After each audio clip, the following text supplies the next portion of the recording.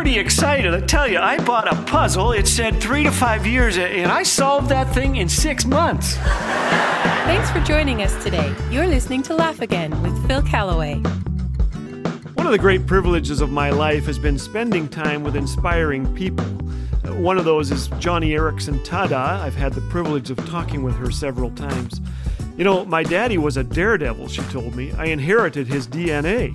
She said this from the wheelchair that had been her companion for decades. Her laugh is a beautiful thing to hear.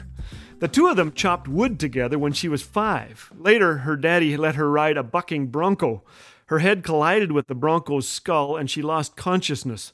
She loved risk and adventure more than God. But in high school, Joni prayed this: God, do something in my life to change me. Then, one sweltering summer day, she and her sister Kathy arrived at Maryland Beach. A sign warned of low tide, so she headed for a raft anchored farther out. She stepped to the edge, stretched her arms upward, and joked, "Watch this." Then she dove for the last time.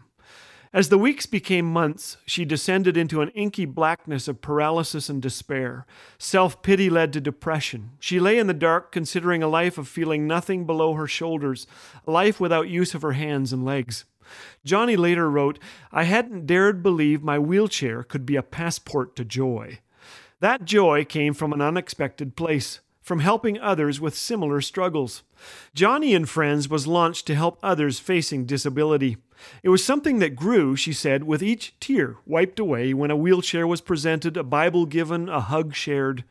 The pain and hardship were transformed into opportunities to remember the world's most vulnerable. An opportunity, she said, to witness the unfolding plan of a gracious God who draws near to the weak, stays close to the afflicted, and always seems bigger to those who need him most. The passport to take her there? Her wheelchair.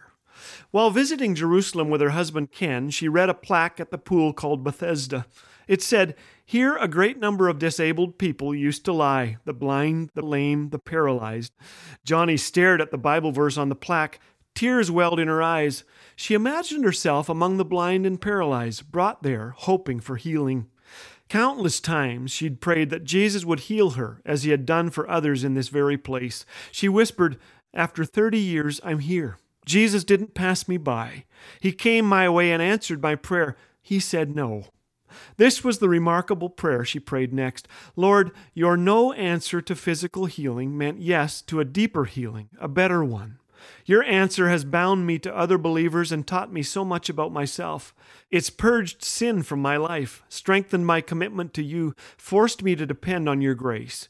Your wiser, deeper answer has stretched my hope, refined my faith, and helped me to know you better. I wouldn't love and trust you were it not for..." She looked down at her paralyzed legs, "for this wheelchair." Her husband Ken's hands were cupped, holding water from the pool of Bethesda. He placed his wet hands on her forehead. "Lord," he said, "thank you for my wife."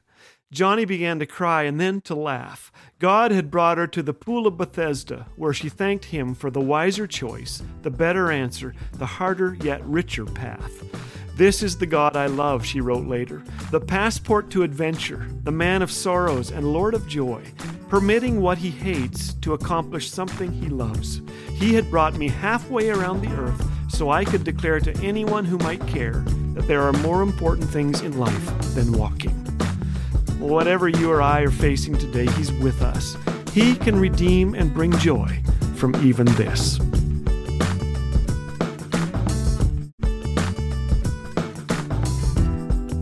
Hearing your encouragement never gets old. Every listener note we read feels just like the first. Sasha recently wrote, "My family loves watching these together. Thank you so very much, and God bless you all." Thanks, Sasha. To share how Laugh Again has impacted your walk with Jesus, or to express your encouragement with a donation, visit us online at laughagain.org. Laugh Again, truth bringing